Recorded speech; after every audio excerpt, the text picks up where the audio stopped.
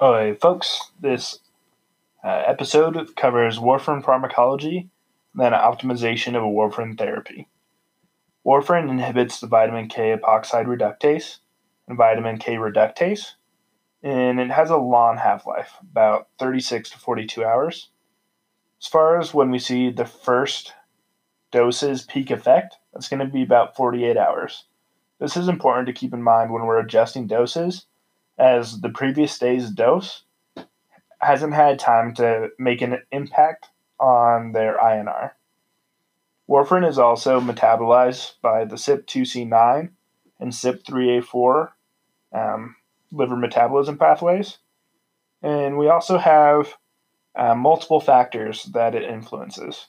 So it influences clotting factor 7 with a half-life where clotting factor 7 has a half-life of 6 hours, clotting factor 9, which has a half-life of 24 hours, clotting factor 10 having a half-life of 40 hours, and lastly, clotting factor 2 with a half-life of 60 hours. Our indications for warfarin are going to be VTE prevention and treatment, and then also treatment for AFib, mechanical heart valves, acute myocardial infarctions, and cardioembolic strokes. How are we going to monitor warfarin therapy? We monitor using PT, which stands for prothrombin time. And this looks at the extrinsic cascade of clotting factors. And we can also use INR, which stands for the International Normalized Ratio. This is a method that was developed to adjust for all of the various reagents that can be used. Each reagent is given an international sensitivity index, and then we use an equation that we don't need to know for the exam in order to adjust, so that no matter what reagent is being used, INR will be the same across the board. Our target INR ranges for almost everything is going to be 2 to 3, with a target goal of 2.5. This includes our targets for VTE treatment, VTE prophylaxis, AFib, heart attacks, valvular heart disease, prosthetic tissue valves. The only one that we need to know that has a different target INR is for prosthetic mechanical heart valves. Our target here is 3.0, with our range being 2.5 to 3.5. Our INR goals will be adjusted for each patient depending on their bleeding and clotting events. So if they have clotting events while they're on warfarin, then their INR target will likely be higher, meaning we want their blood to be thinner. Whereas if they're having bleeding events, we'll want the target INR to be lower, meaning that their blood will be thicker. Side effects related with warfarin are bleeding, skin necrosis, and fetal warfarin syndrome. Obviously, then, warfarin is considered teratogenic, especially so in the first trimester. Patients have varied responses to warfarin, and these are due to a host of factors, including drug-drug interactions. Again, it's metabolized by CYP3A4 and 2C9, so it interacts with a whole host of drugs. It also can interact with foods, so those rich in vitamin K. But it's important that patients are not told to avoid foods containing vitamin K. What we really want them to do, however, is just eat a consistent diet. So one of the foods really heavy in vitamin K are going to be dark leafy greens.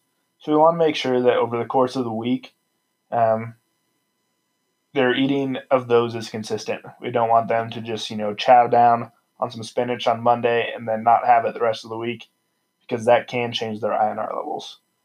Disease states also can change INRs and cause different responses to warfarin. Things in this category include chronic liver disease and heart failure. And then alcohol has a really interesting impact on warfarin. If it's in acute ingestion, so like binging, then we see an increase in INR.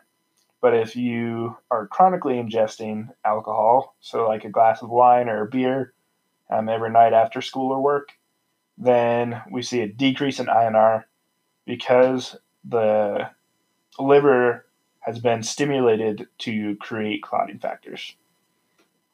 Pharmacogenomics is also kind of a newer area in regards to warfarin pharmacology, and it looks at CYP2C9 variation and variation in VKORC1.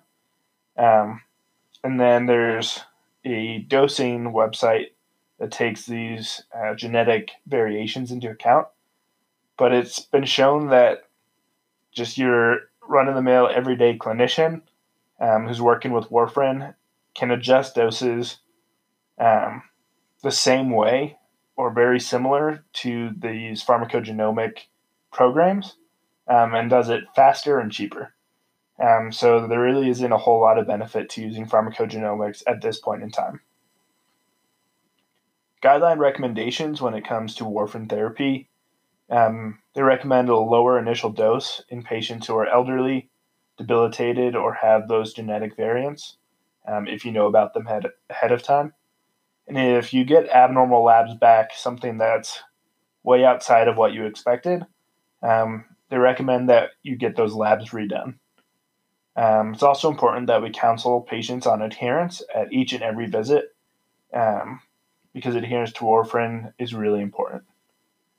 When we're looking at initiation of therapy with warfarin, there's no loading dose, and we do something that's called flexible initiation. So we start with a 5 milligram dose if they're at a high bleed risk. Then we'll start them at the lower dose of 2.5 milligrams once a day. And if they're at a really low bleed risk, we can even increase that to 7.5 to 10 milligrams. And from there, we adjust based on the INR values. And just a reminder that it takes 2 days to see an effect of a dose. It takes about 7 to 13 days, so anywhere from 1 to 2 weeks, to reach steady state. When we're looking then at maintenance dosing, we look at their weekly total dose. So we no longer go day by day, we go by week. And we want to adjust by no more than 10 to 20% of the dose that they're currently on per week. We want to get an INR at each visit, and we want to counsel patients not to double up on any missed doses, but that they should call either their anticoag clinic or whatever provider is overseeing their anticoagulation if they do miss a dose. Some important patient education to bring up are just symptoms of bleeding and clotting events, and also just to discuss drug-drug interactions and their importance, so that they can inform providers and pharmacists of any changes to their meds, whether they're going on new meds or coming off meds. Warfarin reversal is another important aspect we need to talk about. When a patient's INR is between 4 and 10, but they're not bleeding, what we do then is we just hold their therapy, and then we'll adjust their dose. If their INR is greater than 10 and they're not bleeding, we'll use an oral vitamin K. And if they are having bleed events, then we'll use IV vitamin K because it's a faster effect than oral vitamin K. For urgent reversal, we can use fresh frozen plasma or prothrombin complex concentrates or recombinant factor 7A. All of these are just to replace the clotting factors so that the bleed will clot over and thus stop the bleeding.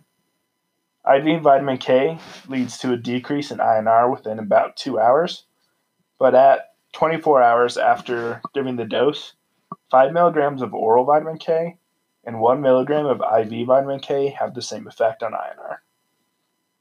Vitamin K doses greater than 10 to 15 milligrams may cause warfarin resistance for up to 7 days. So warfarin is that vitamin K antagonist, so we can overwhelm the warfarin by giving vitamin K, but then we have to wait for the vitamin K to go away before warfarin can have an action again. And we give IV vitamin K as a slow IV infusion. So you heard me talk about that prothrombin complex concentrate. Their brand name here is Kcentra. And we want to avoid using this in patients with heparin-induced thrombocytopenia. And it does contain the vitamin K dependent factors. So these are going to be clotting factor 2, 7, 9, 10, and then it also has protein C in it and protein S. And we dose in units of factor 9 per kilogram of body weight. So if their INR is between 2 to 4, then our dose is going to be 25 units per kilogram with a max of 2,500 units. If the patient's INR is 4 to 6, then our dose is 35 units per kilogram with a max of 3,500 units. And if INR is greater than 6, then we have a dose of 50 units per kilogram with a max of 5,000 units. Usually we'll administer 5 to 10 milligrams of IV vitamin K along with this Kcentra. And it's also important to note that we don't repeat Kcentra dosing. Kcentra is better than and vitamin K are better than fresh frozen plasma for the rapid reduction of INR without increasing the risk of bleeding. This is because there's a lot less fluid overload. Fresh frozen plasma, in order to get the amount of clotting factors needed, you have to give a lot of it, and that can lead to fluid overload. It's also more readily accessible than fresh frozen plasma, as well as having less risk of infections and transfusion reactions.